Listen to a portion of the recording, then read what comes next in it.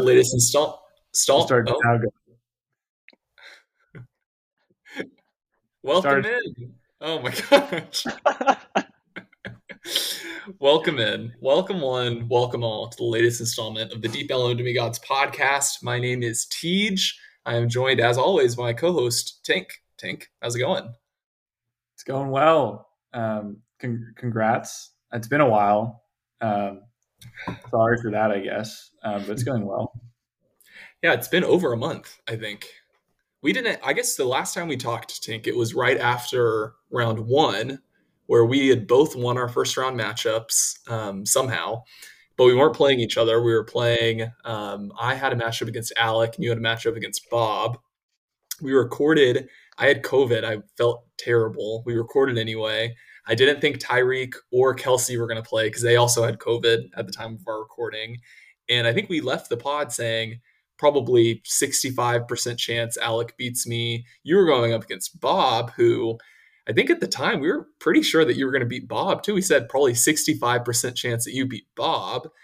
Fast forward a few days right after that, when the exact opposite of those things happened. I beat Alec, Bob beat you, set up a great finals matchup between me and Bob, which of course I hailed victorious. But yeah, now it's even 2 weeks past that. I feel like I kind of missed my moment of glory here, but I'll be sure to make the most of the time on this podcast for sure.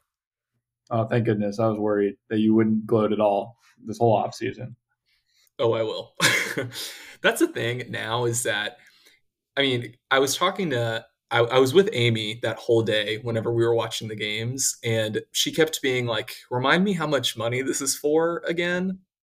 And I was having to explain to her, like, no. Like, yes, it is. Like, I do get money if I win, and there's like an Empire pot and all of that. But like, even more than that, I have so much ammunition now in arguments. I more so than money. I just wanted the glory that comes with winning, the clout, the negotiating power, all of that. And so now, whenever anyone asks me in the group me, my name now is two-time reigning champ with a couple of trophies. And so the people are just going to have to remember it for years and years to come.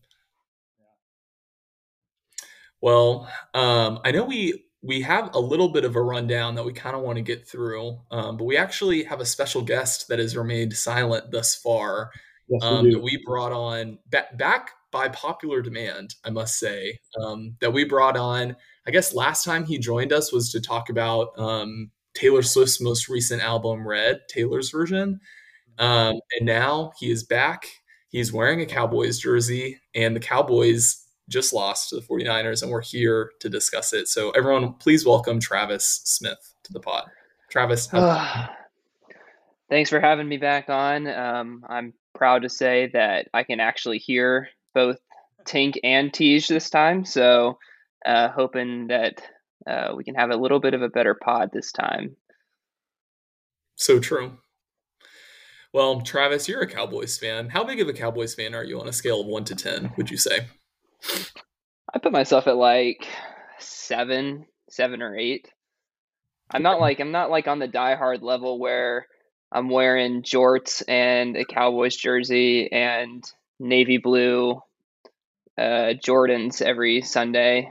But, you know, I enjoy the Cowboys. I'm sad when they lose, of course, as they did today. They always do. In remarkable fashion, as always. This last offseason, I pulled up a text. I was talking with Tink about this earlier. I pulled up a text that I sent to Tink, and I think this last March, and I said, I think I'm just done being a Cowboys fan. And I like earnestly meant it. I was like, when I think about the Cowboys, like really the only thing that comes to my mind is like hatred. I think this was kind of back when they were fumbling the Dak negotiation, who's probably my favorite player. They extended Zeke. They were making so many dumb moves. I was like, why do I have to support this team when on a weekly basis I care way more about how my fantasy team is doing, how my bets are doing, etc. And so I really went into this season. I think if the Cowboys had been bad this year, truly, I probably would have like totally just distanced myself from the team. I would have been like, well, not really caring too much. Then they were so good. They went 12-5, won the NFC East easily, clinched it with like a month to play. And I really talked myself into a potential playoff run. I thought, you know, the NFC's wide open. As far as like the best quarterbacks in the conference, like obviously Rodgers is up there, but after that, like I guess Brady too. But after that, I think Dak is like right number 3 there. Stafford kind of inconsistent. Same with Jimmy. Same with Kyler, and then Hurts. We'll probably get to that here in a little bit, Tink. I want to have a conversation about Hurts before we get off. But yeah, so I was like, maybe the Cowboys, the defense is good, kind of a balanced game. They've got the good coordinators right now. And I will say I was kind of hesitant about us going up against San Francisco. I would have much rather played Arizona. But we did get matched up against San Francisco. Then I kind of talked myself into it over the course of the week and kind of got our butts kicked the whole game. I know it was close at the end and we kind of had a chance, but I mean, it was 23-7 in the, I guess, third quarter. So team didn't play great. Travis, what did you see? What was your kind of analysis of the game? What went wrong here? Yeah, I mean, first of all, isn't that just kind of the Cowboys' MO, is like doing just enough to give you a little bit of hope only to shatter it? I mean, I wasn't alive during America's team, so the Cowboys that I know have been just exactly that to a T, doing just enough to keep me a fan and keep me hopeful, and then just bring it down every postseason. Yeah, I didn't love the 49ers matchup. 49ers are, honestly, they just play bully ball, and the Cowboys do not know how to play against bully ball. They got bullied. And honestly, like, we have a lot of great individual players, but our defense did not play like a team. I don't feel like our offense wasn't clicking, which is kind of, I mean, the Cowboys' offense this season has either been boom or bust, and today was definitely one of those bust days.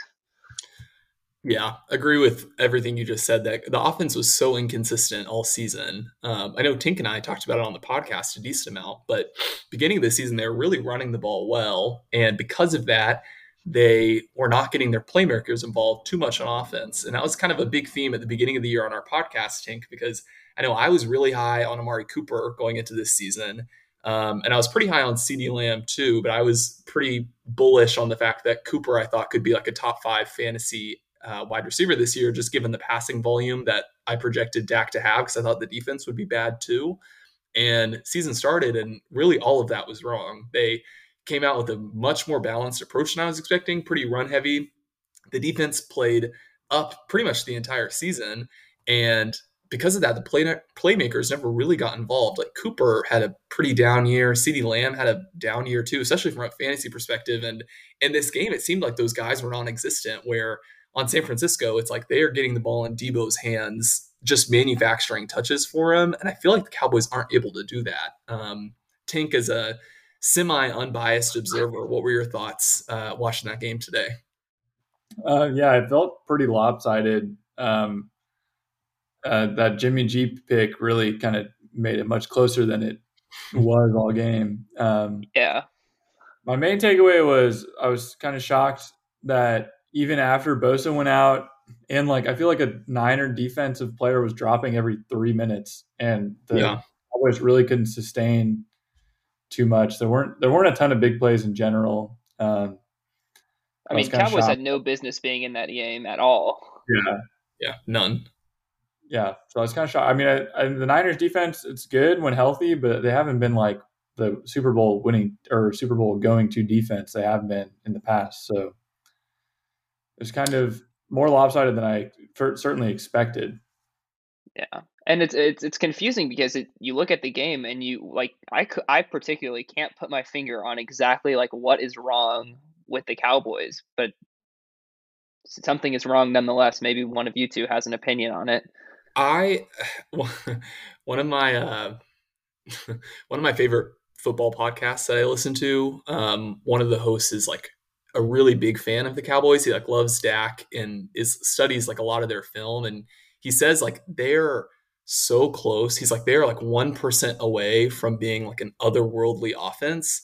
And yet every like 5th play, they just shoot themselves in the foot, whether it's like penalties, which we saw a ton of today, or guys running the wrong routes, or guys just getting smoked on their blocks. Like they are so close to putting it like all together, but then they have that one thing that trips them up. And that happened to the offense like all day today. I don't know. The penalties, they were definitely upwards of 10 penalties, but it was anytime they had some semblance of a drive. It'd be like 1st and 10, they get 30 yards to CeeDee Lamb, then it's a holding. Now it's 2nd and 20. Now Dak is trying to like force something to get the 20 yards for the first down, and he throws a pick, and now San Francisco has the ball in Dallas territory. It's stuff like that where it's, man, if you can just kind of clean up the small stuff, I feel like you're able to put it together, and the sum of the parts might actually equal to the whole. But right now, man, it just is a lot of stars and not too much production. That's my thesis, Yeah, but yeah. yeah, but I totally agree with everything you just said. But what is the underlying cause of that? I mean, is it culture? Is it bad luck? Like what? Where do you go from here if you're the Cowboys organization? Yeah, I don't know. I mean, I've always just in my mind thought that penalties are a byproduct of coaching. I don't know if that's actually true. I never played football other than 7th grade, and so I don't know if like anyone who's played football would disagree with me. But it does seem like they just seem undisciplined. It feels like, and so when you have let's see, I've got it pulled up in front of you. When you have 14 penalties for 89 yards, like at some point that kind of falls on coaching. And I don't know how much of that to divvy between like the head coach versus the coordinators versus like the offensive line coach and the defensive line coach. Like, I think it's easy to pin a lot of this on McCarthy, and I am probably one to do that because I do think that we have pretty good coordinators in Kellen Moore and Dan Quinn. Like, I know they're getting interviews a lot of these different places, but I don't know, at 14 penalties, like, yes, I think people kind of want to blame McCarthy for that, but not really blame Kellen Moore and Dan Quinn. And so I don't know. I don't really know how to divvy that up. I do think it's probably a byproduct of coaching on somewhere, but how much of that blame falls at the top versus trickling down to position coaches, I'm not too sure. Yeah. Um, yeah, I think it's tough to I agree with you, and I think for sure, like, if nothing else, I think like offsides or, neutral zone infractions, that has to be a result of just discipline and coaching, because it just shouldn't be. No other team gets as many pre-snap penalties as the Cowboys do, and that has to be coaching. There's no other explanation, because they're just undisciplined. Yeah. It's undisciplined crossing the line of scrimmage before the ball is snapped so many times. Um, I don't know. Yeah. So I guess the common denominator here, which we haven't touched on too specifically, is the quarterback of the Dallas Cowboys franchise, Dak Prescott, who is now wrapping up his 6th season with the Dallas Cowboys. Couple playoff appearances, couple of good playoff wins, but nothing too spectacular. And it does seem like they've kind of disappointed in the playoffs each time they've gotten there. I would love to hear from each of you, because I have very strong takes about Dak Prescott, and I always have. But I do feel a little bit, I kind of was workshopping a take earlier in my mind, and I think I'm like ready to bring it to the light here about him. But would kind of love to hear you guys' thoughts on how much of this falls on Dak, and like moving forward, what you think his expectation is or ceiling is with this team. I mean, I think I forget who I was talking to. It was either Connor Nance or it was you, Travis, who said like that Dak is not great. He's just good. And I've always kind of considered Dak like a top 10 at worst quarterback, I guess. Maybe not top 5. At certain times, he's definitely plays top 5. But I don't think I'd ever in the last few seasons rank him below 10th. And to me, that's pretty close to a great QB. Certainly last year, those first 5 games or whatever, he was putting up insane numbers. I mean, this season they kind of took the ball out of his hands a little more than a lot of people expected, but I don't think that he doesn't make a ton of mistakes. He generally protects the ball. He's mobile enough, in those fourth quarter when he needs. I mean, he showed it on the last play, but he's mobile enough to kind of extend some plays. So I've always thought he's been pretty good, and I don't think he's necessarily hindering the Cowboys at all. Like if I were to look for another QB as a Cowboys GM, I wouldn't look too long, unless you're upgrading to one of unless you're getting Rodgers this offseason. I really don't think there's another QB out there that I would really be like, yeah, this is worth whatever we're going to have to do to upgrade. So yeah, that's kind of where I fall too. My take is that I love Dak. Dak's a great leader. on and off the field, it seems like. And yeah, he doesn't make too many mistakes. My thing is that Dak is not. He doesn't seem like the guy who makes up for mistakes that are found other places on the team. He definitely is not a detriment to the team, and definitely does not add to those mistakes. But he's not of the type where like Rodgers, Mahomes, those guys, and even like Josh Allen can overcome shortcomings of their teams. And I don't think that Dak, at least he hasn't really shown that he can overcome the shortcomings of the Cowboys. And I don't think that necessarily means you need to go out and shop for a QB.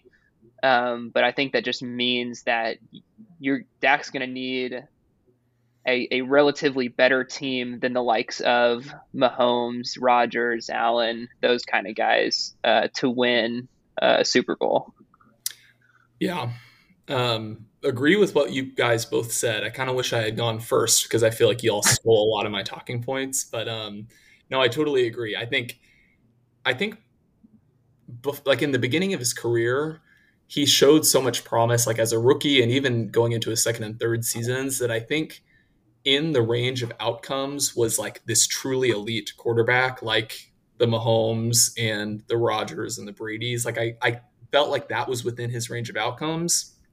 And now I think we're 6 years in, and I really don't think that we're getting that, which is not a bad thing because I don't think that teams like every team in the NFL would love to have a quarterback like Dak Prescott on their team, right? Because there only are like 10 to 12 quarterbacks that are good enough to win a Super Bowl, in my opinion. And I think that Dak is definitely good enough to win a Super Bowl, but I don't think that Dak will win you a Super Bowl by himself, right? And Travis, it's the same point that you're making. It's like he needs talent around him, and if that talent is letting him down, or if he has an off game, like I don't know, it's not like a Mahomes or Rodgers or Brady type. I think he's kind of in that next tier. And I was kind of thinking like comparisons for him, and I keep coming back to Phillip Rivers, who I think was like a really, really good quarterback over the last decade. The Chargers had a ton of playoff teams. They were like I think 14-2 number one seed in the AFC one year, and like felt like his special teams was letting him down and coaching, and like he never quite could get over the hump to the Super Bowl. But like by all intents and purposes, like end of his career now that he's gone, like that was a really good NFL QB that any team would have been better off for having him on the roster. I feel like Dak is kind of like the new Phillip Rivers, even in this like the way that they play too. Like he's not a mobile quarterback. He's kind of like a more like I don't know, pocket passer, read the field type. But I don't know. That's kind of how I fall out on Dak, which is a bummer, but at the same time, as like a Cowboys fan or a semi Cowboys fan, like it is cool that however many years he's going to be playing, hopefully it's like 10 more years. I think the Cowboys are going to be at least decent each of those 10 years, right? And one of those years, the cards might fall right and we're going to go on a run. But every year, like, I don't know, only one team wins a Super Bowl every year. And so if this is what the Cowboys are, where they win the NFC East and go to the playoffs and have fun playoff games, like I think that's definitely a win. And I don't think we should be trying to make a frantic upgrade to someone like Rodgers or anything like that. Yeah. And I think that's also why it's so important to not spend $40 million on Ezekiel Elliott. I mean, the amount of things you can do with that money to get more talent around Dak. I mean, who knows if you're in a different situation now than what they are, but totally. Yeah, I guess we can kind of wrap on the Cowboys talk with kind of like my closing thoughts on the season. I kind of typed out some like good, what I saw that was like good, encouraging versus bad, discouraging. And so maybe I'll go through the goods and then get your thoughts and go through the bads. But I think on the good side, one is that the defense was very good this season. I think kind of expectation going into the year was that the defense wouldn't be good and the offense was going to have to win games like 50-40 if the Cowboys were going to be good. But defense was awesome. However, I don't think that is like reliable moving forward. Just in general, defense isn't as sticky year over year. And so I don't necessarily expect them to like replicate this type of performance next year, but all in all, encouraging that the defense was good. The next point being that Micah Parsons was a star already, which is great. Like the Cowboys were pretty bad last year, and so they got a pretty good pick. And I know reports were kind of that they were going to take Surtain, and if he wasn't there, they probably would have taken J.C. Horn, and then both those guys went, and it seems like we kind of scrambled and took Parsons.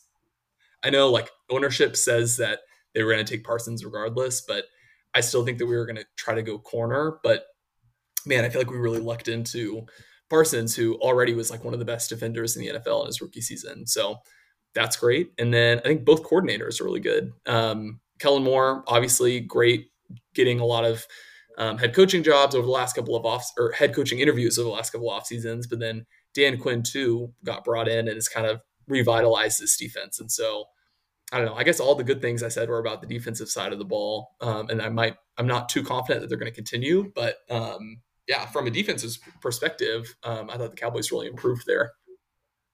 Yeah.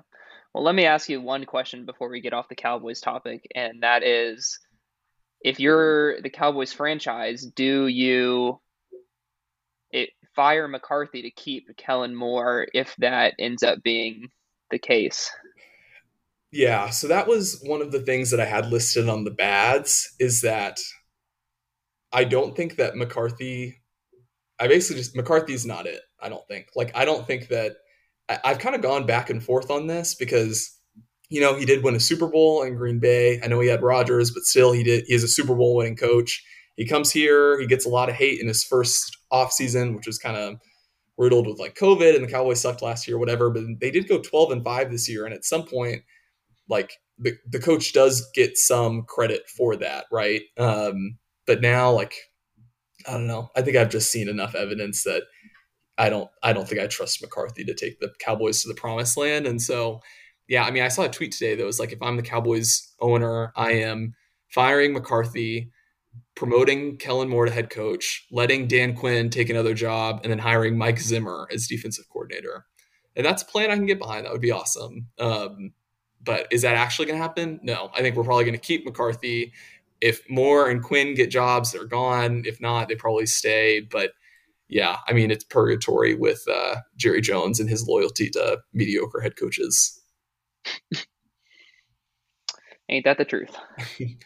I'll move into a couple of the other negatives really fast because I know it's a lot of Cowboys talk. But I just think the offense was kind of disappointing this season. And it kind of goes back to what I was saying about we just don't get the playmakers involved as much as I wish that we would. Like Dalton Schultz was our leading receiver over the last like 9 games of the season, which is fine. Dalton Schultz is a good player and he really came on down the stretch. But if you have Amari Cooper and CeeDee Lamb, I would hope that those guys are getting the majority of the touches. I don't know if it's Kellen Moore's play calling or if it's Dak's like progressions or if the receivers just aren't getting open, but it does seem weird that we can't get the ball in our best players' hands. And it's like Cedric Wilson every time he plays is like an X factor for the offense. And Dalton Schultz too is our main target on third down. He had like 9 catches today. So not super encouraged on that. CeeDee, I thought, did not take a step forward this year. I'm actually going to pause after this and get Tink's thoughts on this because I know Tink was kind of bearish on CeeDee Lamb and his dynasty value going into this season. I think that's kind of been played out to be correct because I think people kind of just assumed that Cowboys would smash this year and that he would take the year 2 jump just like Jefferson actually did and guys like A.J. Brown did last year and all of that. That didn't happen. I don't think he finished as a top 12 wide receiver. I think he was probably around 20. And he's talented, but also I think that he's talented just because people say he's talented. But when I watch the Cowboys, I'm not like this wide receiver is one of the best 5 receivers in the NFL. And so I don't know. Tink, I'll let you wax poetic about CeeDee Lamb because I know you have a lot to say. Yes. Everything I predicted about CeeDee Lamb this season came true. He finished wide receiver 18 in total points. I'm not sure on average points per game, and nor do I really care about that. But yeah, I feel like he's still wide receiver 3 on like most dynasty ranking sites. Just I think because the age helps him so much. But I mean, he doesn't necessarily. Unless you're counting on a 3rd-year jump again, I don't see how he can stay above a lot of the people he's around. Well, that's the craziest thing to me. Sorry to interrupt you. That's the craziest thing to me is that going into this season, I think he was the wide receiver 4 on Keep Trade Cut for Dynasty. And then by all intents and purposes, he was a disappointment this season. And I'm pretty sure he's still the wide receiver 4. And so his value like didn't change at all, even though he didn't live up to expectations. So I don't know if that means that people just are pricing in that he's going to take another jump next year. He seems like a candidate, though, that if he starts next season slow, he is going to like really fall off a cliff in value there. Yeah, I mean, he finished below Jalen Waddle, who has better draft capital. He finished below Michael Pittman, and who is in the same draft class as him, I believe. This is Pittman's second year. Yeah. And he's like regarded as way better than both. I mean, people have Waddle pretty high, but like not wide receiver 3. And Waddle had a better rookie season than CD had sophomore season. So I just don't know where the disparity comes from there. But who do you like more? I would take either of those guys over him right now, but at their prices, I certainly probably would take him over him, but just given the value perceived in the market. Who do you like more between CeeDee Lamb and DK Metcalf, dynasty-wise? Yeah, that's tough. Are we assuming Russ stays? We're assuming that we don't know anything like we do right now. Then I'd probably take CD just for the QB certainty. Yeah. But CD or Tyreek Hill? I'd take Tyreek. What about Cooper Kupp? Probably Kupp, honestly. What about Debo? That's probably a push for me. Let's have the Debo conversation because he was awesome again today. And he is one of the most perplexing players, I think, to value in Dynasty because I guess I'll give the bull case first of all, and then I'll give the bear case. The bull case is that he was awesome as a rookie. He missed time last year, but as soon as he came back, like whenever he's healthy, he has been great. And now at the end of this year, they are finding ways to get the ball in his hand, more so than Kittle even. And that in large part has taken shape in the form of him being used as a running back now to where he's getting like 10 carries a game, it feels like, and he's getting a bunch of jet sweeps and all of that stuff. And he's young, and the 49ers offense is not projected to go away anytime soon. You've got Shanahan there who's going to, I mean, look, if Shanahan likes Debo, he's going to continue to manufacture him touches, right? And so that's the bull case. I think the bear case on Debo is that there are a lot of weapons in that offense. You've got Debo and Ayuk, who really came on the scene at the end of this year after being kind of bad at the beginning of the year, but really turned it on in the second half. Kittle's there. Obviously, like Eli Mitchell, they love running him. And the future of the team is probably Trey Lance. And every time that we've seen Trey Lance this year, they have become extremely run heavy. Now, if Debo is a running back, what does that mean? I don't know. Also, the other thing is that if they're moving towards Debo being a running back, we know that running backs, like the wear and tear of the position, they just hit their prime earlier and they fall off earlier, just given how many hits they're taking and all of that. Like, is that going to happen to Debo? And do you need to bake that into his positional value? I know right now he is wide receiver 7 on Keep Trade Cut. I don't. Oh, and the other thing on the bear case, sorry, is that his efficiency has been insane. Like his yards after reception over expectation and his yards after carry over expectation have been insane. Like number 1 in the NFL, and both are like pretty close to. And so you're really like, if you're betting on Debo, you are betting on the fact that he is going to remain like elite at breaking tackles after the catch and getting more yards than he's expected to. And so at wide receiver 7 on Keep Trade Cut, like what is kind of your outlook on Debo Samuel moving forward? I just think he's a fascinating player right now. I mean, I feel like I've been lower on Debo than you have, at least. I've probably been at market on Debo for the whole time. But I think maybe you were higher on him than I was, and maybe market was. But it's true. I don't know. I agree he's hard to value. I do think Greenfield probably sold him early this season as we saw his value peak. I think this is probably its peak. I can't see it going any higher than it is right now. I guess if he starts next season on the same pace, and somehow Garoppolo still has the job, then maybe. I have a hard time believing Ayuk and his talent just keeps playing like wide receiver 3 in that offense. But also Shanahan seems to just do whatever the hell he wants. So he doesn't want Ayuk touching the ball. He'll make sure Ayuk isn't touching the ball. Also, Deontay just scored. Oh, no. What's the score now? It's not close. 35-14. Oh, my God. 35. I thought it was 28. How did they even score the second touchdown? And then the Chiefs, or then the Tyreek Hill. Yeah. But I forget. Yeah, I don't know. Debo's at wide receiver 7 is probably fair. I would be selling this offseason if I had him, though. So you think? I guess that tells you I am lower on him than market currently, but it's closer than it used to be. Travis, do you have Deebo Samuel thoughts? Well, my thought was, is there any chance that you could see like Sleeper changing his position to be like an RB/wide receiver, and does that change his value? Because I think it does. It definitely changes his value. Absolutely, yeah. You're getting whatever you need. At some point in every fantasy season, you're going to be low on one or the other of those two positions, and you basically can flex him into either one of those positions. Is there any precedence for that on ESPN?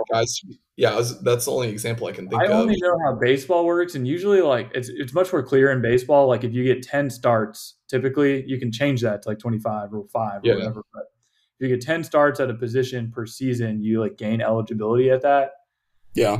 So he's not starting as a running back, so I don't think they'll use that. But I mean, they'll definitely. Based on last year and Taysom Hill, it kind of seems like ESPN just on football side does whatever the hell they want with eligibility. If the people tweeted them enough, they'll just change it, and it's like okay.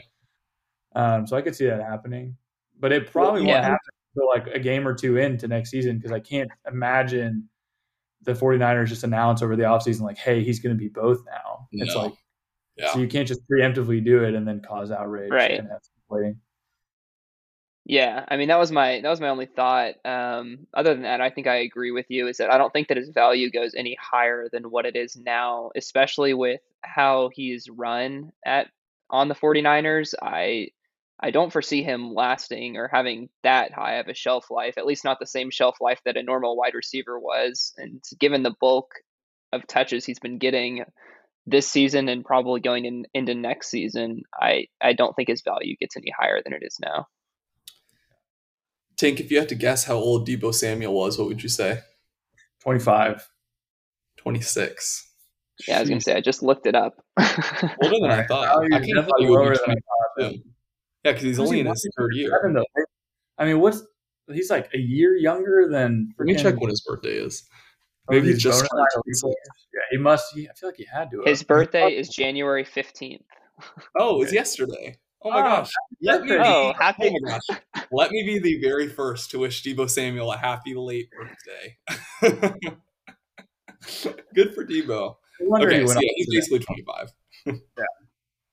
I mean, still, that's older than you'd want. But yeah. Tink, what do you think is the biggest reason to be pessimistic about Deebo moving forward? Out of the things I said, or if you have a different one. I'm not sure Trey Lance can pass, and I know Garoppolo can't pass. So Garoppolo gets too much hate, man. Do you think that, okay, if the 49ers win the Super Bowl next year, what do they do in the offseason? To have one? Like if Jimmy Garoppolo wins the Super Bowl for the 49ers this offseason and like basically does it the exact same way that they did it today, where it's like he manages the game and they win close ones, but he like does just enough. If they win the Super Bowl, is he the starting quarterback next year? Or do they trade Lance? Do they trade Jimmy? What do you think? I think if he wins the Super Bowl and then is a free agent, I think they let him walk. Because one, I think some team is going to be willing to pay him Super Bowl winning money. And I think they'll know that he's not worth that. So it's like, why? I don't know. I mean, I could definitely see them paying him, but I don't know his contract status. I'm looking it up. Yeah, he is a free agent after this season. That's crazy. Wait. No, he's not.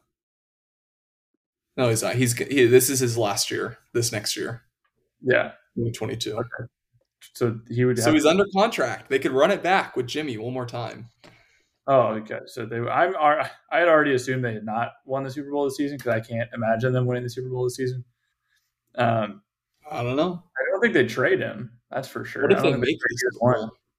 What if they make the Super Bowl and lose? If they make the Super Bowl and lose, he's gone. Especially because I feel like he's going to not play well.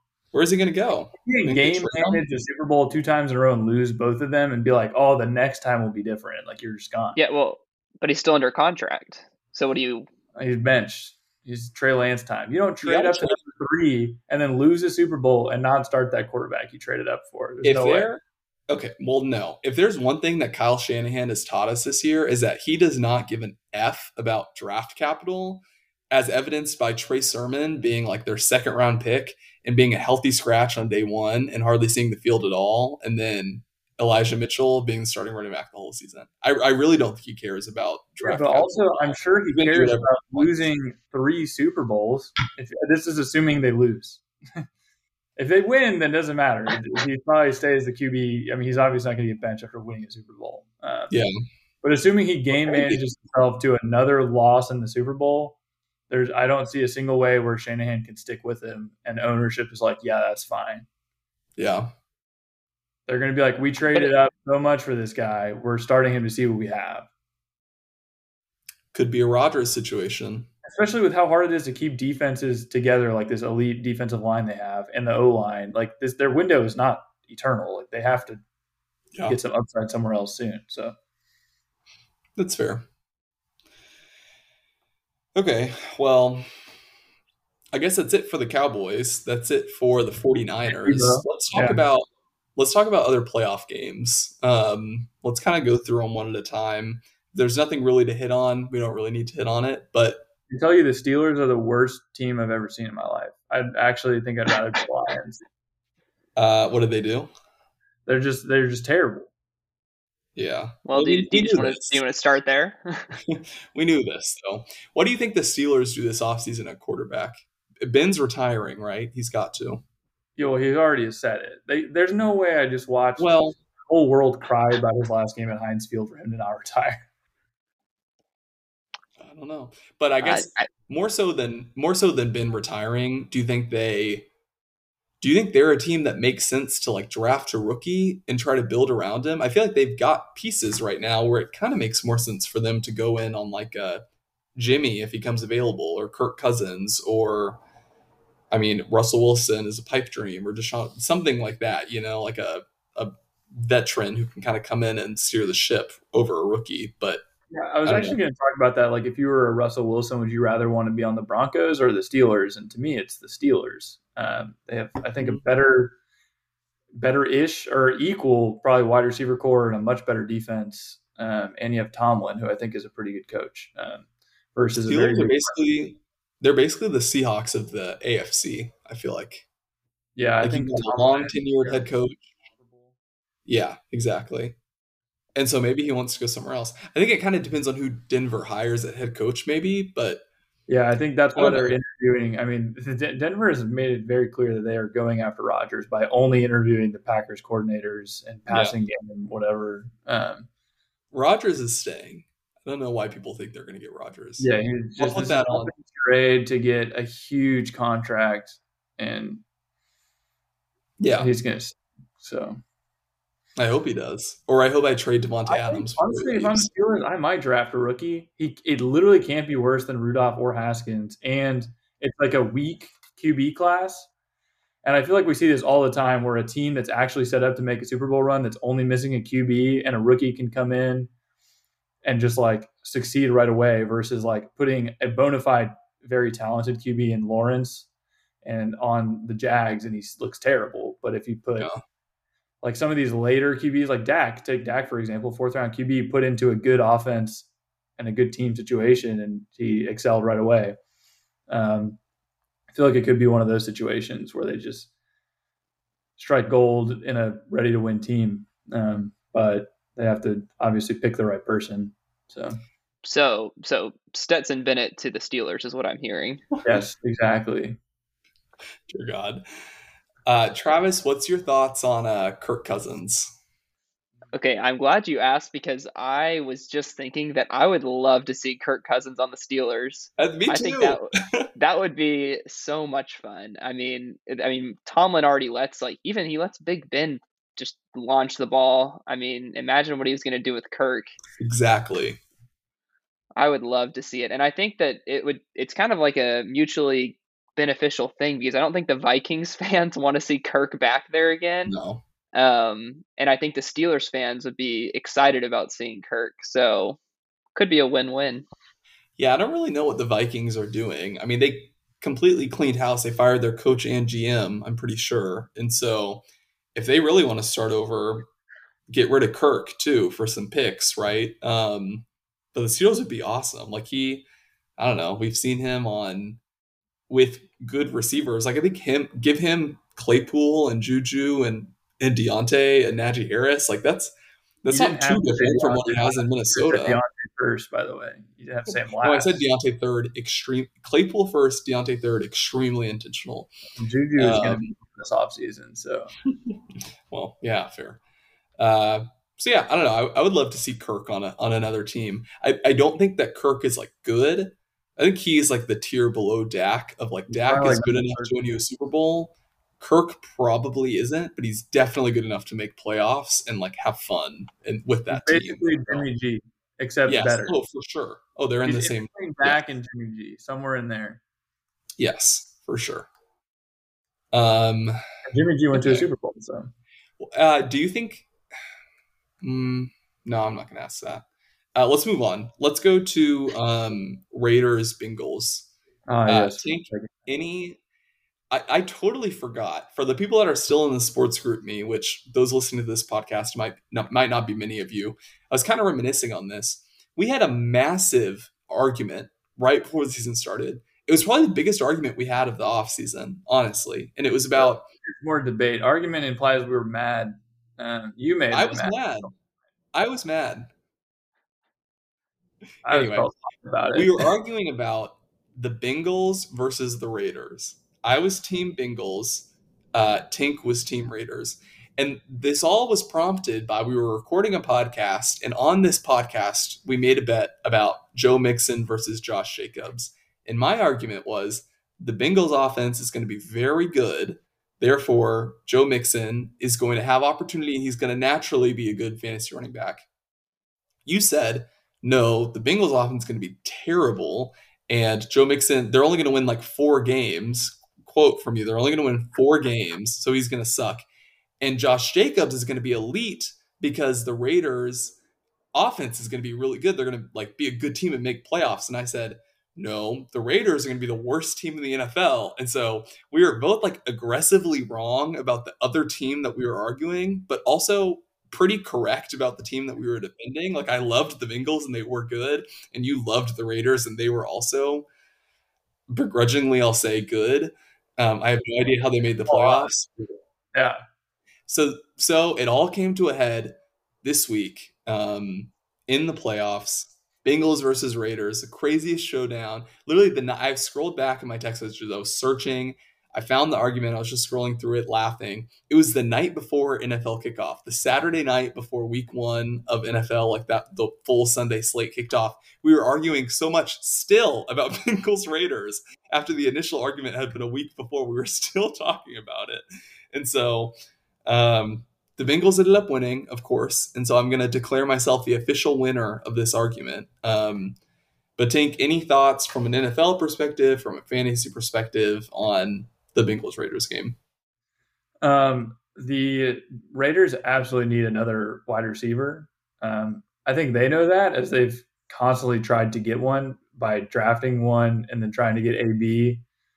I mean, they took 2. They took Ruggs and Bryan Edwards last year or 2 years ago.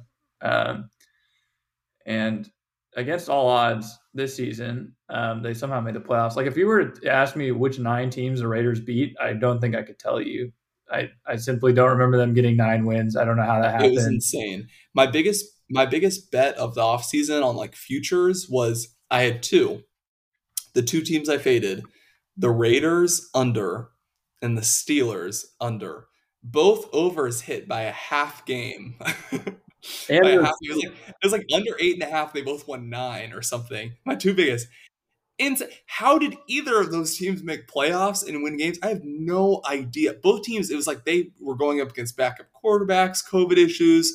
Raiders went 2-0 in overtime. Like, insane. Anyway, sorry. Just remembered I'm like tilting again over the fact that the Raiders and Steelers were both good, even though both teams suck. And that was the whole thesis of the play. But anyway, go ahead.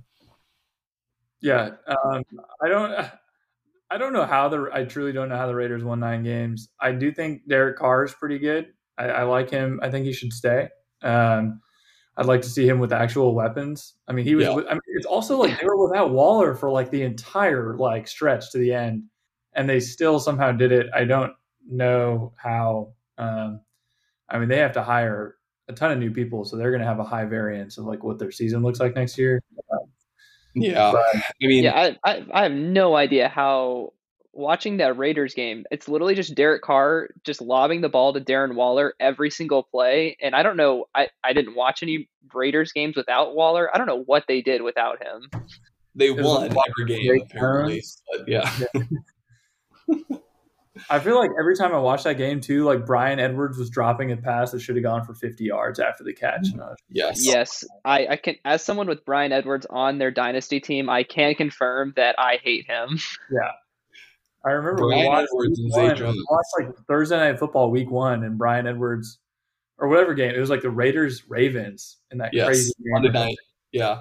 And like Bryan 0 yards. Yeah. Almost iced the game with like 80 yards in the overtime alone. It was ridiculous. Yes, he had like 0 yards through 3 quarters, and then he ended up with like 100 yards and a touchdown. Everyone was like, "It's happening." And Muggs looked good, and Waller looked good, and Renfro emerged, and you're like, "Wow, this team could be pretty good." And then it all went downhill, and they still persevered. So I don't know. It'll be interesting to watch. The Raiders broke my heart again because I did have Raiders +6 in that game against the Bengals, and they did everything they could to not cover. When they were down 10 and they had 4th and 3 from the 3 with like 3 minutes left, they kicked a field goal. Do you have the Chiefs in this game, or do you have the Steelers? Which side did you take in your? I had the Chiefs, so I'm finally gonna. We're losing streak. I don't want to jinx it. In trouble right now. Exactly. For those that don't know, I have been in the sports group I've been sending my against the spread picks, kind of for fun, kind of because I was like, maybe I'll go 13-0 this offseason. Because last playoffs was like the heater of all heaters. Like probably the biggest hot streak I've ever been on gambling was like last year in the playoffs. My bracket was almost perfect, like all this stuff. So I was like, I'm going to do it again this offseason. So I've been sending my against the spread picks right before they've kicked off. And I'm 0-4 so far. I had the Raiders. They didn't cover by 1 point. I had the Patriots. Didn't cover by a lot more than 1 point. I had the Eagles. They honestly almost had a chance at a backdoor cover, but didn't get there. Didn't deserve to cover. And then I had the Cowboys, which was partly just a homer pick because I wanted to take the Cowboys, but oh well. But then I had the Chiefs. And so I think the Chiefs are going to cover 12.5. I'll go to 1-4. But anyway, speaking of Derek Carr, though, another quarterback who is probably going to be on a different team next season. I don't think the Raiders are going to re-sign him. Or he's not. He's under contract. And actually, I saw something. Let me look up his contract because I saw something the other day. He is like severely underpaid for what he is right now. Let's see. While you do that, I just wanted to address the fact that a couple minutes ago, the Chiefs ran a goal line play where Travis Kelce ran an RPO as the quarterback. He faked the handoff and threw a quick slant for a touchdown. Kelce, oh my gosh! Not Nicole. Triple stack. The Chiefs triple stack is killing it tonight. It'd be pretty funny if somehow, if you're in fantasy and got a throwing touchdown from not Mahomes by having the Chiefs triple stack.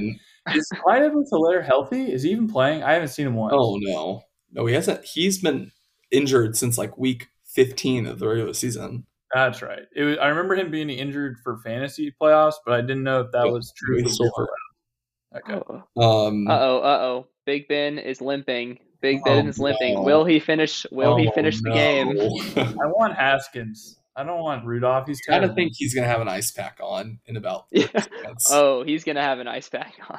I mean, Mahomes is feeding Deontay. Mahomes has 400 yards and 5 touchdowns. That is insane. The Raiders really cheat code. This game really got out of hand. It was super funny this season that the Chiefs looked pretty bad, and then they played the Raiders, and they're like, yes, this is how we play football. And then they went through another down patch, and they played the Raiders again, and they haven't cooled off since playing the Raiders that second time. I don't think they've lost. So okay, well, question are the Chiefs getting to the place where they're now just like the Lakers or the Warriors in the regular season, where they're just kind of 100%. Bored until they get to the playoffs? Yes, and I think Andy Reid is the same way. I said that this season too on pods. It's like they just don't care about these games. Like they look so lethargic. Like they almost got the number 1 seed regardless. They ended up losing a game down the stretch to the Bengals, which they really easily could have won too. But yeah, I do think their game against the Bills next week is going to be really interesting, though. When I sent my playoff predictions, I said I think whoever wins Bills-Chiefs is going to win the Super Bowl. And I kind of stand by that. Both those teams are firing on all cylinders. Yeah, I think they've gotten to the place where they just don't care about the number 1 seed anymore. So it's more just let's make it to the playoffs and then win out from there. Yeah. So back to Derek Carr. He is making $19 million next season, which is kind of insane because a lot of quarterbacks are making like $40 million a year. He has 1 year AKA left. Kirk Cousins. Yeah, he's making 30 at least. Yes. He has 1 year left on his contract for $19 million. That is like a really good trade asset for the Raiders. I hope, I don't know for sure, but like Raiders ownership, they have to look at that roster and know that they do not have like a contending roster, even with Derek Carr. Not in that division. They could get at least 1 first for Derek Carr with that contract, and like maybe a team gives 2 firsts, maybe they give a first and like a third or something. But they don't have Gruden anymore to like trump the owner on who to pick, or like trump the GM on who to pick. So I guess my question is, who would be a fun team for Derek Carr to go to this offseason? Steelers. And why is it the Vikings after they get I was going to say the Vikings. I was thinking I can just see Derek Carr playing in Minnesota, and it would be more weapons than he's ever had in Oakland/Las Vegas. Packers to be reunited with Devontae Adams after Rodgers. Don't put that juju on. People forget they balled out at Fresno State together. So no, yeah, they were teammates. They got drafted. Derek Carr and Devontae Adams. Yeah, they both went to Fresno State. What? Really? Yeah. This is the first time hearing of that. How many years did they overlap? That's a good question. I got you guys. Was that like an amazing team? Were they ranked? They were ranked that season. Yeah, I'm pretty sure. With Derek Carr and Devontae Adams? Yeah, Carr had a nut season. Then he went like in the first round. I think Adams was the same draft. I'm pretty sure. I feel like I knew who Derek Carr was. I don't think I knew who Devontae Adams was till he was in the NFL. But I guess I wasn't too tight on my Fresno State knowledge. Yeah, they were both in the 2014 draft class. That is crazy. Devontae started at Fresno State as a true freshman in 2011. Okay. And Derek Carr, same. That is crazy. Why did no one tell me this? Why didn't either of you tell me this until right now? They totally they're gonna reunite in Green Bay. Dude, I'm telling you. It's also obvious. They train in the offseason. They're friends. Yeah, they also their season together. They went 11-2. The one where they both got drafted, I guess, out of. I think they won a lot. They beat USC in the Las Vegas Bowl. In 2012, Derek Carr passed for 4,100 yards, 37 touchdowns, and only 7 interceptions. I mean, those are some good stats. I feel like that's exactly his numbers from this season. Yeah. 3,100, 31, and 7. That can't be that far off. Well, and then his senior year at Fresno, he passed for 5,000 yards and 50 touchdowns and only 8 interceptions. 5,050. Jeez. Yeah. Jeez. You said he had 4,131. Yeah, this year he had 4,823. Their highest ranking was, I think they were ranked 15 twice during that season. Oh, in 2013, so Derek Carr's best season, Devontae had 1,700 of those 5,000 yards. What? Gracious. Yeah, they're definitely exciting. That is insane. They really might. They really might. Man. I think Aaron's coming back another year, but I think so too. I don't know where Aaron would go where he would have a better situation than he has right now. Probably the Cowboys. Steelers. Anywhere with the defense. Steelers. Oh, I mean, the Packers' defense is kind of sus, I will say. If they would have just not drafted Jordan Love and gotten a freaking defender, they would have been just in such a good spot. I respect the Packers for that decision. Yeah. I don't see him going to the AFC West like with the Chargers. There's no way, or not Chargers, the Broncos. Like, there's no way he's competing against Mahomes for a division title. That would be insane. Yeah. No way that happens. Do you still respect the Packers for picking Jordan Love, even though we've now seen that he's kind of terrible, or at least a little bit that we have seen? I think I do. Yeah, because like if you're the GM of the Packers and you don't have a quarterback waiting in the wings, and Aaron Rodgers leaves this offseason, everyone would be like, "Man, like, what were you thinking? Not even having a backup option to replace Aaron Rodgers, you know?" Counterpoint, though, could they not have gotten a quarterback in like the 4th round and been like, this is going to be like our guy who can sit behind Aaron and not use their first round pick? Sure, maybe they shouldn't have taken someone who sucked, but I don't think they knew at the time that Jordan Love would suck. I mean, it's basically the same situation the Steelers are in, where they like took a theoretical backup plan, he sucked, and then they just now are kind of stuck with their terrible backup plan. So maybe Jordan Love is good. Do we have enough evidence that Jordan Love sucks? Do we? He lost to the Lions. No. We definitely don't have enough evidence. I don't think we did. But again, my question is though, they have a competing team. It's not time to think about like the future years. It's time to think about now. And yet they were still GM was saving his butt in future years instead of just trying to win the Super Bowl. What's everyone's thoughts on Tyler Huntley? Is he a starting quarterback in the NFL? He's a starting quarterback on the Ravens and that offense alone. Like an offense perfectly tailored around his skill set, which is essentially just a light version of Lamar's skill set.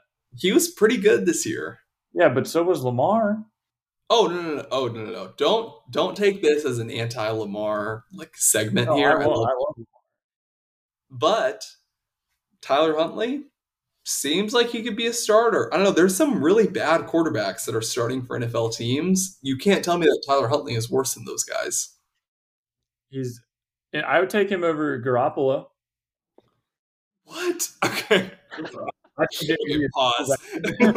What? I think Garoppolo is terrible. I think Jimmy's fine. Okay, here's the question. Would you take Huntley over Tua? That's a good one.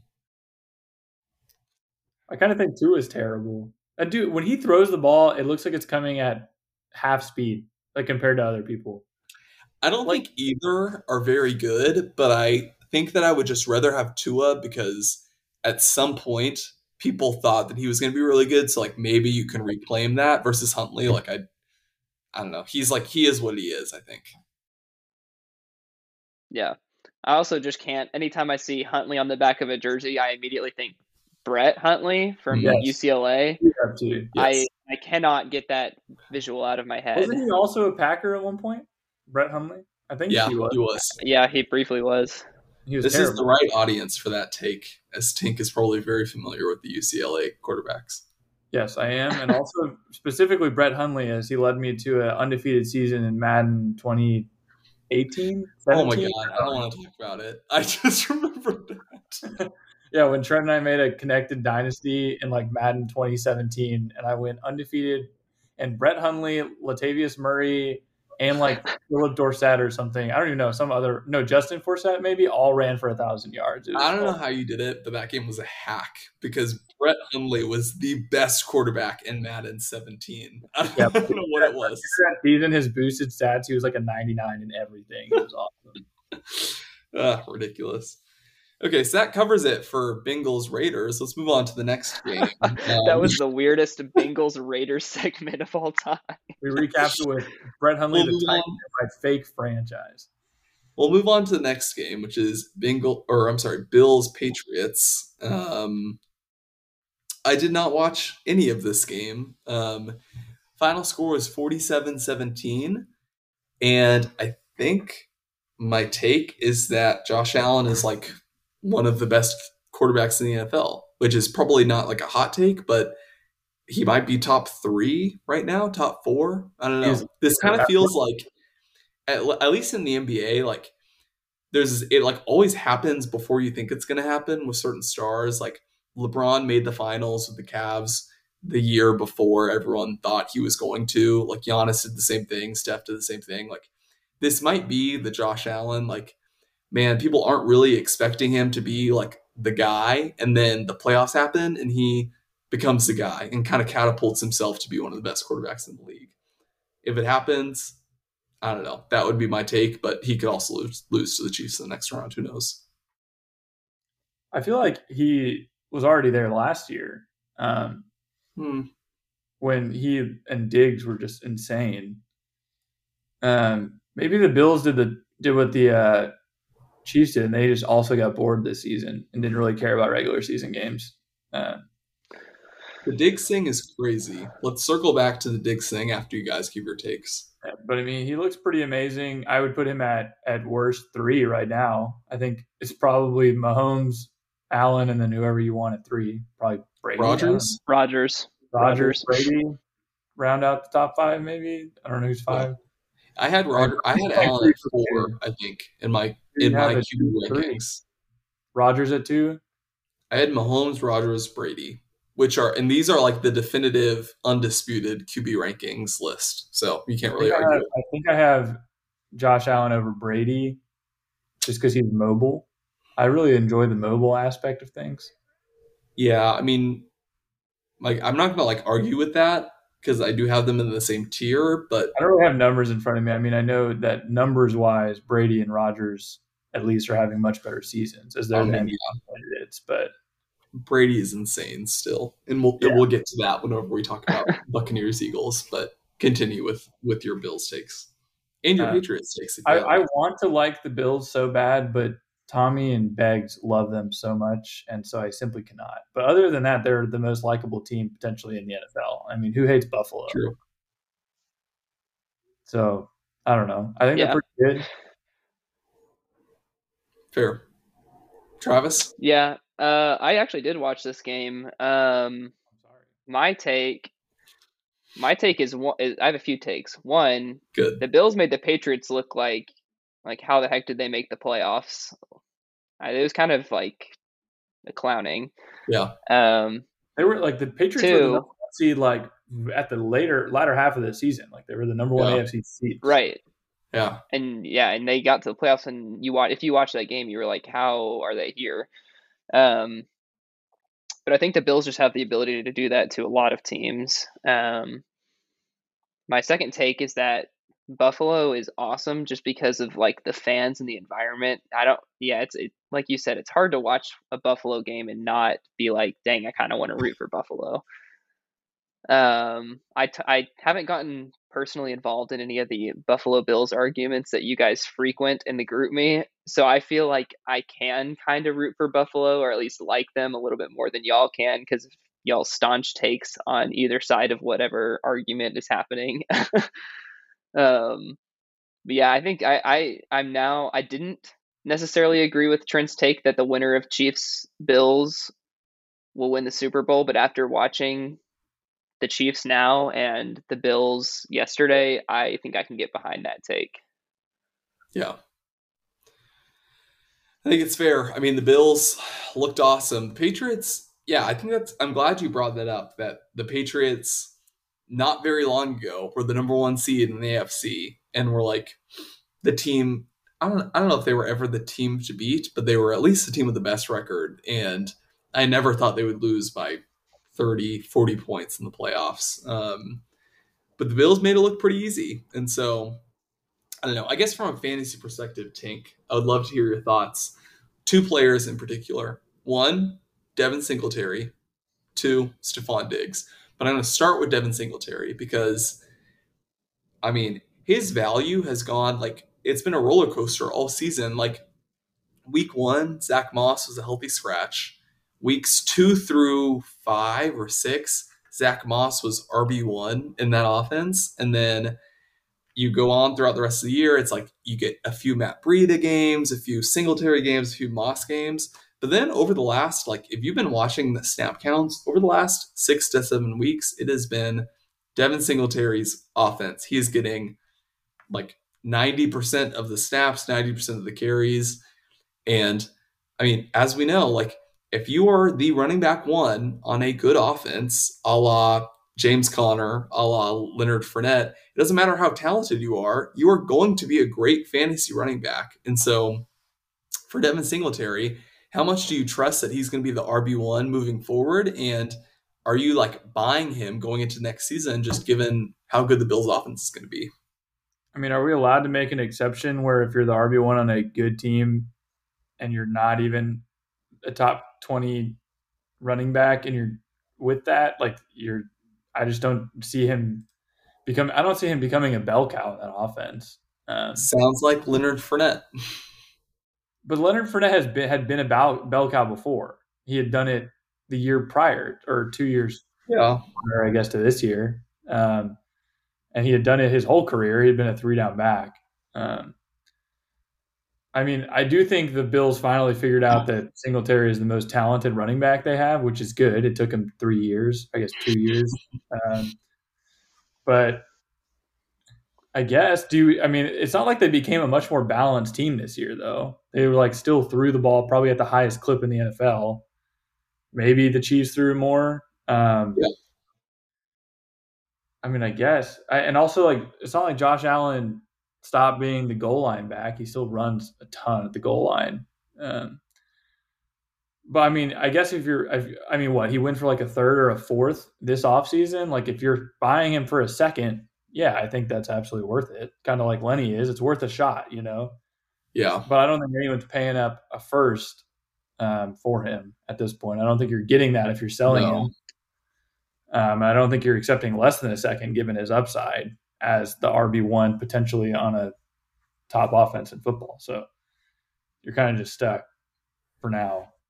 Yeah. I mean, I don't know. I'm pretty anti-running back in general, just with how fragile the position is. This is a take that I've made abundantly clear on this podcast and our text conversations. And so I don't know if I would trade anything for Singletary right now with how much time is left between now and the start of next season. But like, if next season starts and he's a running back one in Buffalo, I don't know. Like, he's gonna be a top 12 running back. If he's the one running back in Buffalo that they trust, given how good that offense is, he will be a running back one. And he's probably not going to be drafted that way. He's not going to be valued that way. But I don't know. I'm fine paying that price next season. I kind of think the Bills take another fourth-round running back. I think well, that's the thing. Yeah, so you don't trade for that now, but I don't know. In the future, who knows? Yeah. Let's talk about Stephon Diggs, which I think is a really interesting use case because it seems like Cooper Kupp this year is the Stephon Diggs of last year. Yes. Not to say that Cooper Kupp is going to kind of do whatever Diggs did this year. Not really what I'm implying, but in general, it's like Kupp was really good. By really good, I mean like he was a really solid wide receiver. He was being drafted in like the 4th, 5th round of redraft drafts. Was fine, and then out of nowhere catapults to like the number 1 wide receiver for Diggs. This was last year, and then this year, 1 year after that breakout season, I don't know exactly what he finished at. I should have pulled it up, but kind of had a down year. I think he still finishes a top 12 wide receiver, but given what the Bills offense was this year and how good Josh Allen was and how good the Bills offense was, kind of interesting that Stephon Diggs didn't finish higher. And right now he is the number 12 wide receiver on Keep Trade Cut. He's 28 years old, but Josh Allen is great. The Bills offense is great. He's still the wide receiver 1 in that offense. I don't know. I have a hard time even generating an opinion about Stephon Diggs, so I would love to hear you guys' thoughts to see if you can sway me one way or the other. I'll let Travis go. I was hoping that Tink would go, honestly, because I also don't really have a strong opinion. How old is Stephon Diggs now? 28. Yeah, I figured he was closing in on the older side. I don't know. If you could sell Diggs for a good price right now, I don't hate that. I would say that. Coming off of a pretty dang good year, yeah, I wouldn't hate that. But I don't have a really strong opinion. Yeah, I mean, I'm kind of the same way. I think as Allen gets better and better, he's going to spread. I mean, we saw it a lot this season. He's going to spread the ball around a lot more. I mean, he made Dawson Knox like a very viable tight end option. Emmanuel Sanders looked amazing early in the year. Cole Beasley last season, less of this season, has looked very good at times. And now with Singletary's emergence, I think there's just tons of weapons there that they might not have even known they had. And I think Diggs is good enough to where if he is the only option, he can still be viable. Like he can take the number 1 corner on and score touchdowns and have 3 touchdown games and kind of just light a team up with Allen. But now he doesn't really need to do that anymore because Allen's gotten so good. So I'm kind of the same way. Like, I guess if you can sell it for a younger asset with and maybe take a hit on the immediate return, but get some long-term value back for him, I think that's not a terrible idea. But I mean, 28 is far from the end of the shelf life of a wide receiver. He doesn't have a terrible injury history. He's stayed relatively healthy. So I don't know. I could also see it just riding it out. You don't get your price, you ride it out. You can find a lot worse options there. Yeah, I don't think you're going to see like a drop off at anything, like any significant drop off, but I don't think that you'll see him do anything significantly better either. So it kind of just depends on pricing is what I would boil it down to. Yeah, he's going to slip, I think, in redraft ADP a little bit, but I'd feel fine taking him at where he slips. Like, I don't think I'd take him as like the 2nd or 3rd receiver off the board, but yeah, I like where he's going to. Speaking of value, Tink, would you rather have Stephon Diggs or T. Higgins? Man. I think Diggs. Sorry, Trent. I'm sorry. I know you're wrong. That's fine. Would you rather have Diggs or Deontay Johnson? Probably Diggs still. Okay. That's how it goes on Keep Trade Cut. Bias against your players. I love my own players, but I'd still take Diggs, I think. Yeah, I mean, I'm not trying to do a team argument. It literally on Keep Trade Cut, it goes Higgins, Diggs, Deontay. And then after that, it goes DJ Moore. Who would you rather have, DJ Moore or Stephon Diggs? Stephon Diggs. I'm taking DJ Moore. But I love DJ Moore. And for what? And why? I don't know. Jaywood, if you're listening to this, text me. I'm interested in DJ Moore still. You really almost traded Devontae Adams for DJ Moore, like at the trade deadline. So many times. I almost did it. I didn't. It wouldn't have hurt. It would have hurt Jaywood and you. So I guess. Yeah, I know. What about Chris Godwin coming off injury? Gosh, there's so many. Godwin's too high. Yeah, with the question mark of Godwin, and he's also not like young. He's I think 26. No, he's 25. Okay, we love overestimating Godwin's age. Yeah, it's the second podcast that we've done that. I feel like he's old. He's like 28 years old. Yeah. When's his birthday? I mean, he's still on I think his rookie contract. I think he's still on his rookie contract. So Yeah. I don't know why I think he's so old, but with the question mark of like where he's going to be next season, I think if he comes back to the Bucks and Brady keeps playing that level, I think I still want Diggs just because I think they'll still probably have Gronk and they'll for sure have Evans. So I'd take Diggs because I think he's more talented than the rest of his opponents. Yeah. Godwin turns 26 next month, by the way. So well, happy early birthday, Chris Godwin. So it sounds like you would take Diggs. Sounds like you would take Diggs in literally all of these scenarios. So I guess let's move forward. Would you rather have Diggs or Devontae Adams? Adams. They're roughly the same. Diggs or DK Metcalf? DK, I guess. But even then, I'm like, I don't know. With the question mark with Russ, like with Diggs, you have Josh Allen. So give me Diggs again, I think. Diggs or Jalen Waddle? Oh my gosh. Diggs again. Wow, Waddle's that high? Diggs. Really? Yes. Okay, so that's interesting. Tua's terrible. Because Waddle is wide receiver 8 on Keep Trade Cut. And that's wild. Is he really? Yeah, I mean, I know we have different views on Keep Trade Cut. We obviously think they're reactionary. I love Waddle more than I do. Because he's basically Deontay and Tua is basically Big Ben. So why don't I love Waddle? I don't know. I mean, if Deontay's 13, then Waddle being 8 and being a few years younger kind of makes sense to me. Yeah, I agree.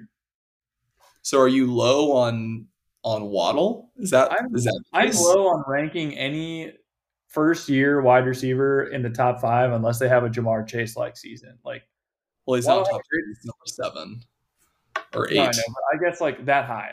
I mean, wide receiver 8 still feels very high to be ranked above Devontae Adams. He's ranked above Adams. Is that right? And yes, he's above Adams. Give me those guys. I can predict their value much better from year to year. I mean, Adams is going to be harder because of the Rodgers thing. But I mean, Diggs, you can realistically expect maybe he'll drop from wide receiver 6 in redraft to 8 or 9. But I mean, Waddle's variance could be he could be 11 again. He could be 25, and I'd be yeah, that makes sense. Yeah. So, I don't know. I'm kind of coming around on the thesis that young wide receivers are just the safest bet in Dynasty in the sense of they don't really lose value quickly from a CD perspective. He was a rookie wide receiver. He did well. He was the number 4 wide receiver in Dynasty. Whether that was warranted or not, who knows? He has a disappointing season, and he's still wide receiver 4 in Dynasty, and it's yeah. Meanwhile, if you're young wide receiver, you're just not going to lose. I think if you have Waddle at wide receiver 7 at this time next year, is Waddle going to be lower than wide receiver 7? Maybe. I really don't know. All the new rookie wide receivers will do Waddle seasons and then just jump him because that's the new hot thing. Yeah, but CD is still wide receiver 4, is my point. Yeah, regardless, his second year. I don't know why, but everyone has been fascinated with CD forever. So I don't know. Yeah. I don't know. I just think that those young wide receivers, if you do good your rookie season, you are going to have value for at least 2 years, regardless of what your performance is the next year. Unless Hollywood Brown, then no matter what you can do, jumps you up the boards. You're just still wide receiver 35. I don't want to get this on a Hollywood Brown tangent because I have a lot. I like Hollywood Brown. If you're listening to this, text me about Hollywood Brown. I'm all the way in on Hollywood now. I don't know how. Me too. I've been in on Hollywood for 2 years, as you well know. Oh my gosh. Hollywood and Debo, those are our 2 biggest disagreements a couple of years ago. And now both of them I'm here now. Both of them have aged so well for me, and yet I have 0 shares of either of them in any of my fantasy leagues. And I have none of them. Anyway. Any Patriots takes? I know they have 0 advantage. It was an offshoot from Bills Patriots, but any Patriots takes from this playoff game? I think I don't want to touch that backfield next year, even though I think I don't think Ramondra's good. He has the hype because he's a rookie, but Damian Harris is a very capable back. So I don't see him just outright winning the job. And Bolden is still going to be the 3rd down back, or I guess not Bolden. James White, the eternal James White, will still probably be around somehow. If he's not, then it'll be Bolden. And if he's not, they'll trade for Burkhead again, and he'll just be third down back. So I don't want any of their wide receivers even if they sign someone, I don't want them. I don't want anyone on that offense until proven otherwise. I'll stream Hunter Henry if Jay Wood doesn't keep him or something, but other than that, I don't really want to touch anything on that team. Yeah, I feel similarly. I looked up when we were talking about the Patriots earlier, and we were like, how did they go from the number 1 seed to first round exit? I was looking up their schedule and just going through like the Mac Jones's stats through all these games. I mean, he's only throwing for 200 something yards every single game. So when your offense is that limited, why would you want any of those fantasy weapons? Yeah. But I will say that I do have Damian Harris, and he has been like a decently reliable back when he's healthy. So probably one of the better Patriots backs in recent memory, fantasy wise. I love your point. I love your point about Mac Jones because I think that's worth discussing. Tink, who owns Mac Jones in our league? Is it Jones? That was my guess, but I don't know. If he doesn't, then it's Klein, I feel like. But I'll look it up. I can probably. Is Mac Jones worth keeping in a 1 quarterback league? No one owns Mac Jones, so that pretty much answers our question. No one owns Mac Jones? Unowned, yeah. What? You got to think he's not being kept if he's currently a free agent in our league. I actually don't know if that's true. Really? I'm assuming you added him, but no, I didn't. But no one owns him? He was added by Politz at some point, probably in the draft. Then he was dropped on October 13th, added by Jones, dropped by Jones on December 8th. No one picked him up. Okay, I did just add him. I had to. Cool. No one is keeping Mac Jones. My inbox is open for trade offers on this Mac Jones that I just picked up. Man, I don't. What is your bad year? Yeah, I didn't even realize. What's your long-term outlook on Mac Jones? He's basically Jimmy G, and I hate Jimmy G. I think he's better actually. He's got to be better than Jimmy G. Come on. I think he's better, but I don't think he's significantly better. He's a rookie. You don't know that. You're right. Here's the question I have. Is he worth anything outside of Belichick? And maybe that doesn't matter because he'll always be with Belichick. He could be worth more outside of Belichick. I don't think he's always going to be with Belichick. I think Belichick is gone pretty soon. If you were on an Andy Reid offense, he'd be looking like Alex Smith in those Chiefs years right now. Playing pretty well. I don't know if he's that good. I feel like that's his peak, though. I mean, he has the arm talent, he has the decision making skills. I think I agree. That could be his peak. I agree. Yeah. I'm not saying it's going to happen. I don't think that'll happen with Belichick, especially if they're shelling out like $100 million for Hunter Henry, Johnny Smith, Aguilar, and whoever else every offseason. Like that's just not the answer there. So I don't know. I think he needs more weapons to really find out, but I mean, he's basically a game manager right now, and he got him to the playoffs his first year, so he can't be that bad. It's funny. It's funny when you list all the Patriots players because the Patriots are kind of like the opposite of the Rams, where the Rams have like every player is like the most identifiable big name player there is, and the Patriots are the opposite, where you can list all of their offensive starters and you'll know like Mac Jones and that's it.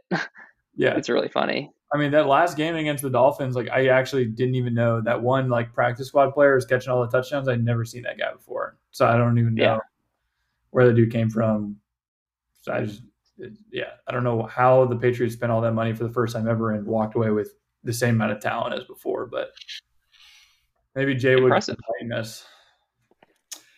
We got to get Jay Wood on the pod to discuss. Okay, let's move on to Sunday games. Eagles, Bucks. Bucks won 31-15. It was not close for the entire game.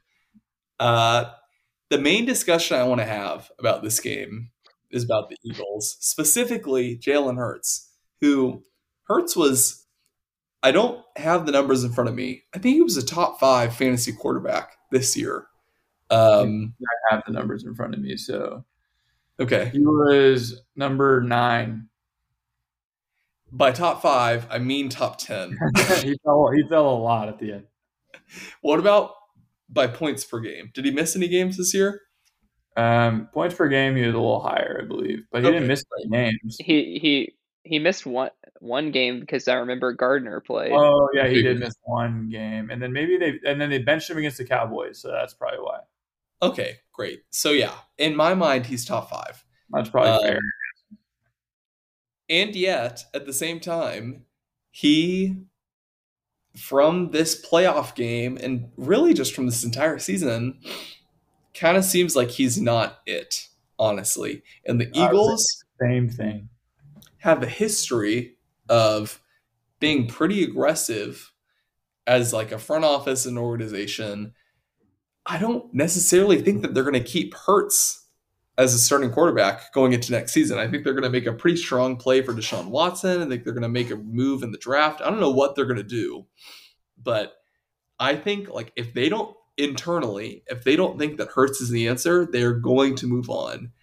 And from a dynasty perspective, I think that's really interesting because Hurts was like one of the best dynasty QBs this year, and given his rushing upside, like really wherever he lands, he's going to be a good fantasy QB. And so like I'm kind of struggling with how to value him. I don't own him in any of my leagues, and so I don't really have to focus on it too much, but it's just an interesting use case on when the team probably doesn't believe in the guy and he's probably going to go to a new situation. Like, how do you kind of value him moving forward?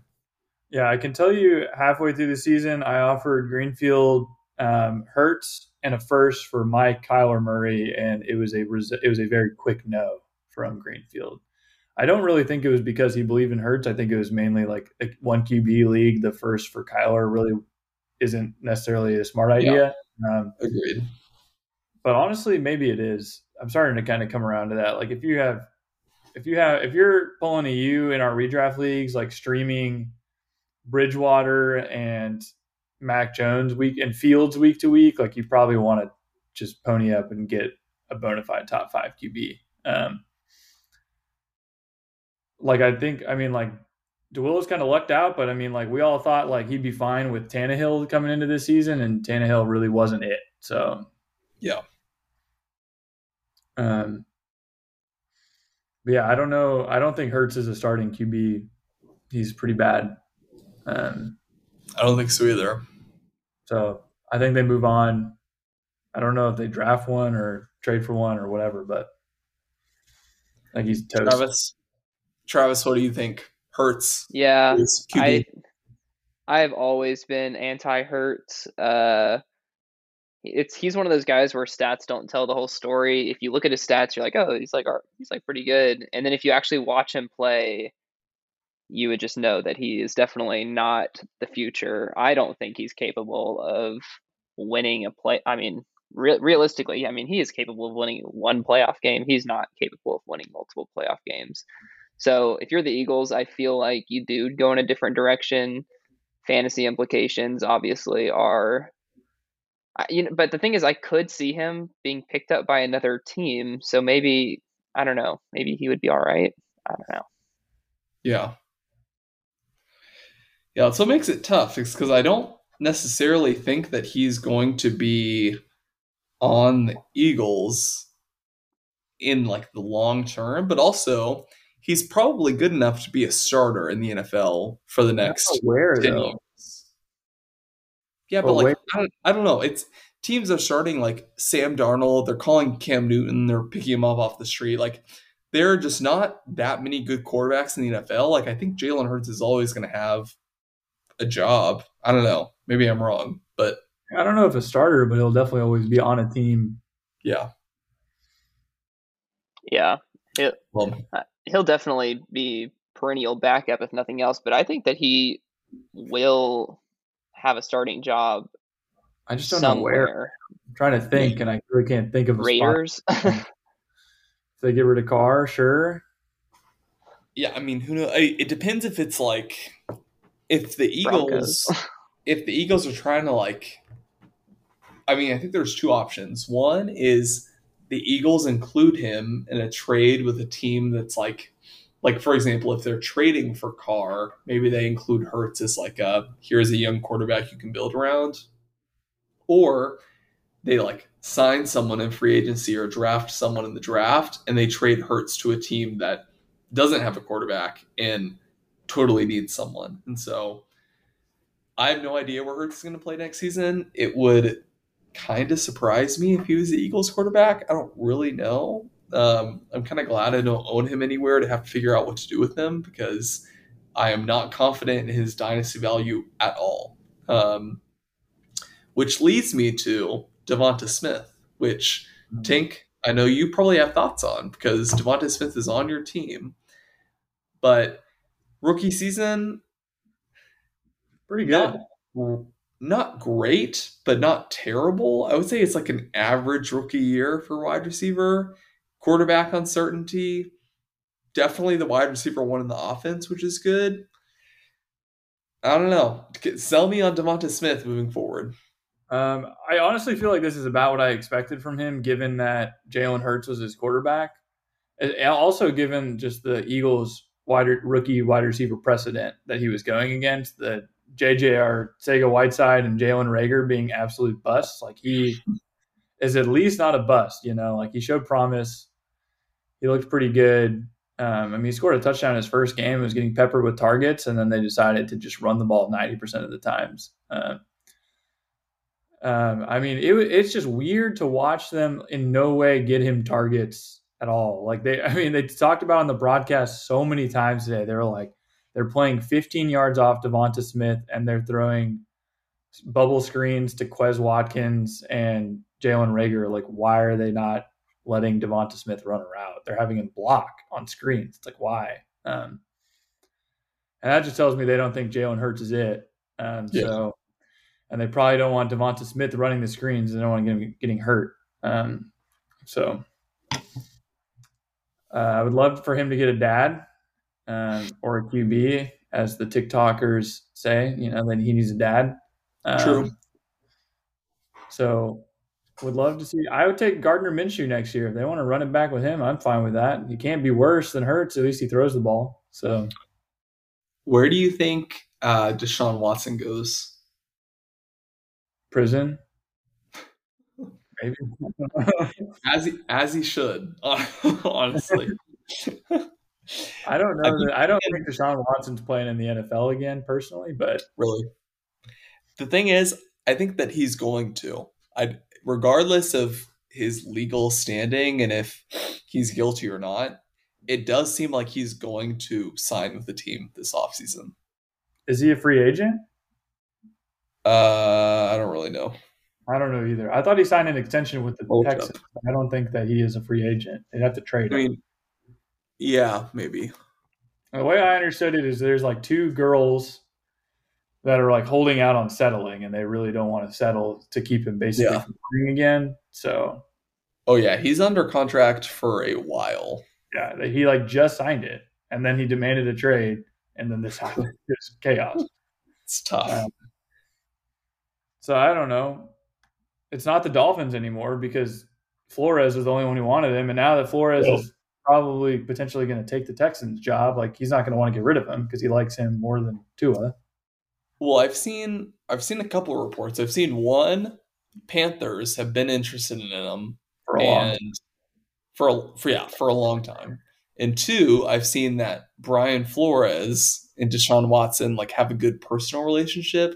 Mm-hmm. And wherever Flores ends up, that's where Watson might end up too. And so, I mean, if Flores goes to Houston, that would not obviously work out. But I don't know. If he goes somewhere else, who knows? Yeah. Maybe Matt Rule will missionary date Deshaun Watson. Yeah, maybe.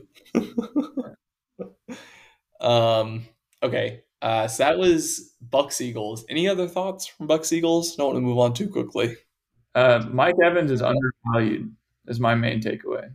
He has 1,000 yards every season, and every season he's like wide receiver 16 in redraft.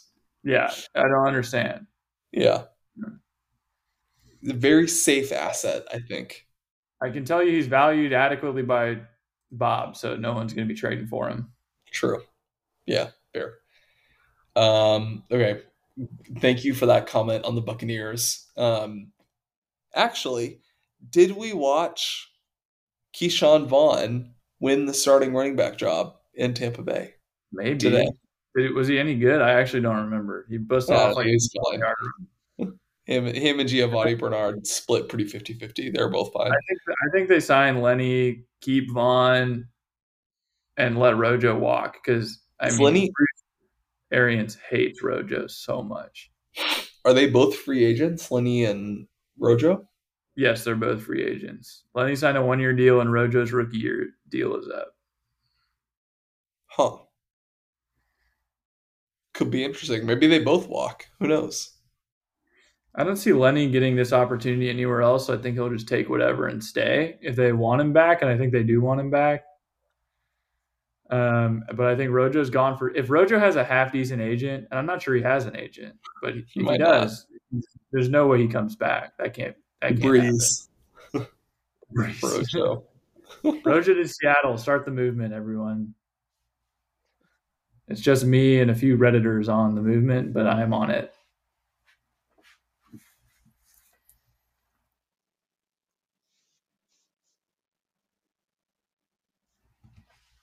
And Trent, you muted yourself.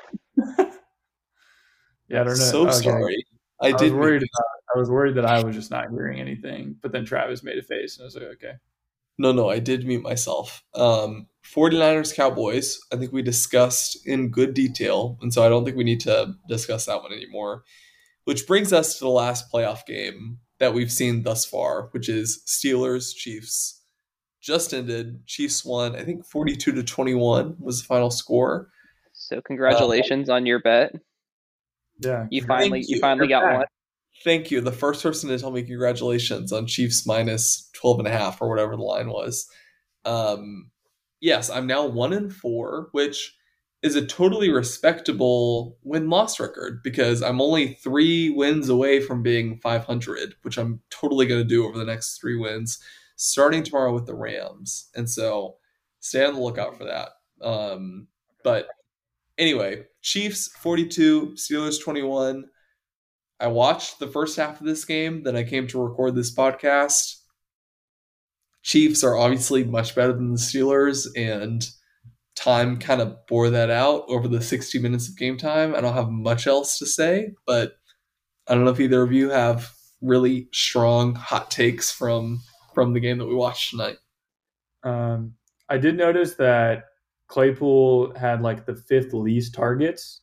So that's interesting as you're a pro Claypool guy. And then also I wanted to ask if you're going to break up the Chiefs stack this offseason. Can you do it 3 years in a row? Are you going to add more? Will you take who's even left to add? Butker again? I mean, I might. It depends on like price, obviously, but I mean, Mahomes tonight, 400 yards, 5 touchdowns. Kelsey had a passing touchdown and 100 yards receiving and a receiving touchdown. And Tyreek Hill had 60 yards and a receiving touchdown. So tonight was like the ideal night to have the triple stack. This offseason, sure, everyone's on the block. Everyone is always on the block at all times. What'd you say? I feel like CEH's value has absolutely tanked, though. Like, there's no way he's... You say that? I actually don't really think that it has, because once again, if you are a running back on one of the best offenses in football, you are going to be a good fantasy asset. That is literally just how the game works. And the Chiefs have shown a preference to CEH. Even when CEH and Darrell and Derek Gore are all healthy, CEH still is definitely the RB1 there. And because of that, I mean, yeah, if you draft a running back in the first round of the NFL draft, you hope that he's going to become one of the best running backs in the NFL. That is not happening with CEH. But at the same time, he's young and he's a running back on the best team in the NFL. And because of that. I kind of believe in CEH still. Would you but rather have CEH or Singletary next year? If they're CEH. They're the really- same bet, but CEH is younger and has better draft capital and is on a better offense. Yeah, but he gets less And goal less line competition. looks. Now less competition. I'd argue he has more competition.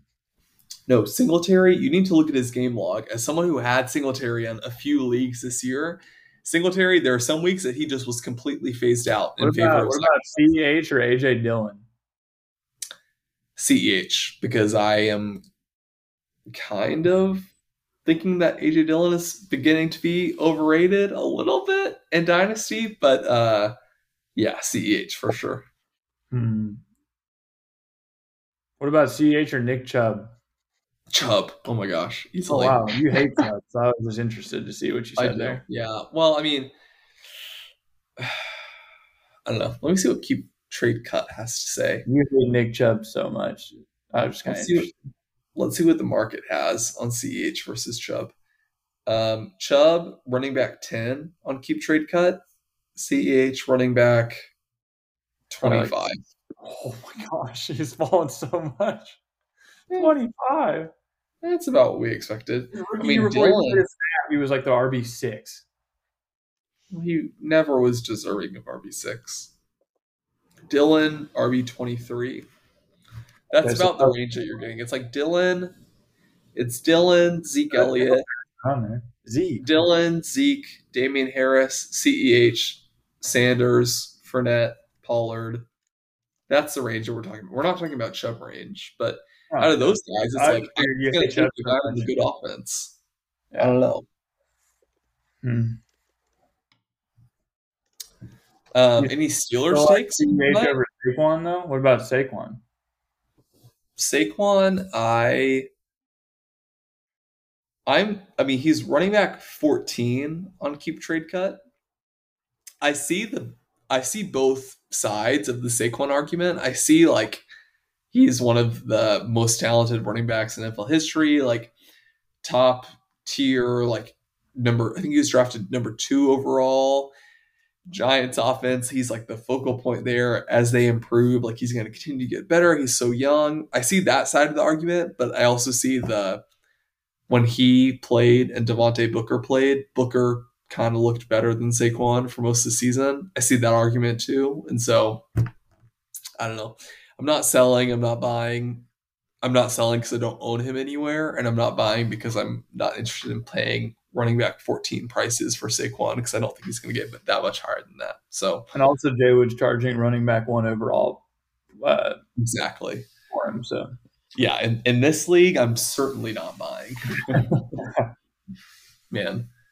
Well, I think that's it for the playoffs. We've covered every single playoff matchup that's happened so far.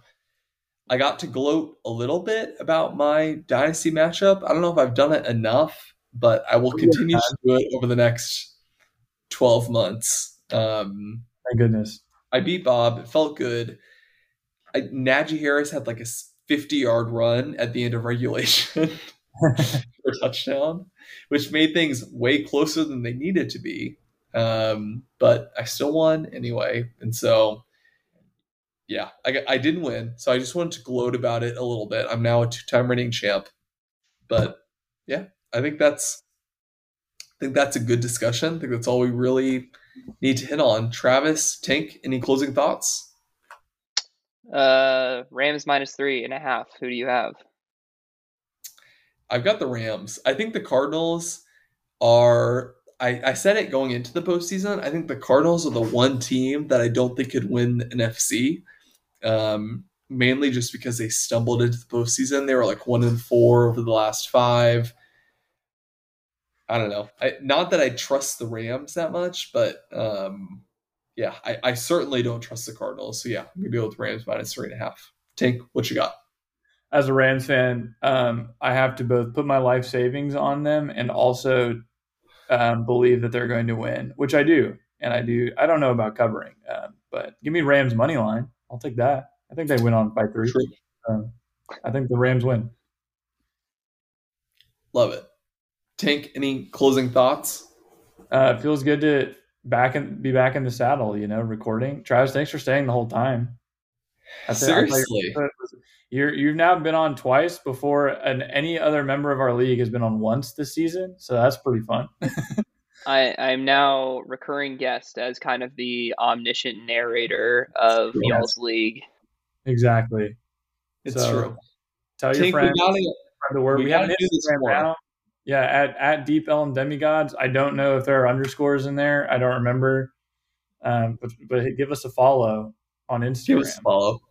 True. We'll be posting about this episode. We don't have any long-term goals for the Instagram, but it's there now. So. But it exists. Yeah, that's right. There are underscores between each word, so just looked it up. No reviews to read that I know of. But next time, leave us a review on Apple Podcasts and rate us on Spotify. You can rate on Spotify now. True. All right. That's all I have. All right. Well, thank you, Tink. Thank you, Travis, for an amazing 2 hours of podcast of football talk. Appreciate the conversation as always. We've got a long off season ahead. We're already in fantasy off season. We're about to be reaching NFL off season in general, which is going to be tough. Tink, I know we've been brainstorming a little bit about what we can talk about. So if you have any ideas, if you're listening to the podcast now, an hour and 45 minutes later, we are doing this for you because there's probably only like one or two of you that are still listening that didn't actually record this podcast. And so if you have any ideas, things you want us to talk about, please let us know because we have a whole summer's worth of content that we need to fill.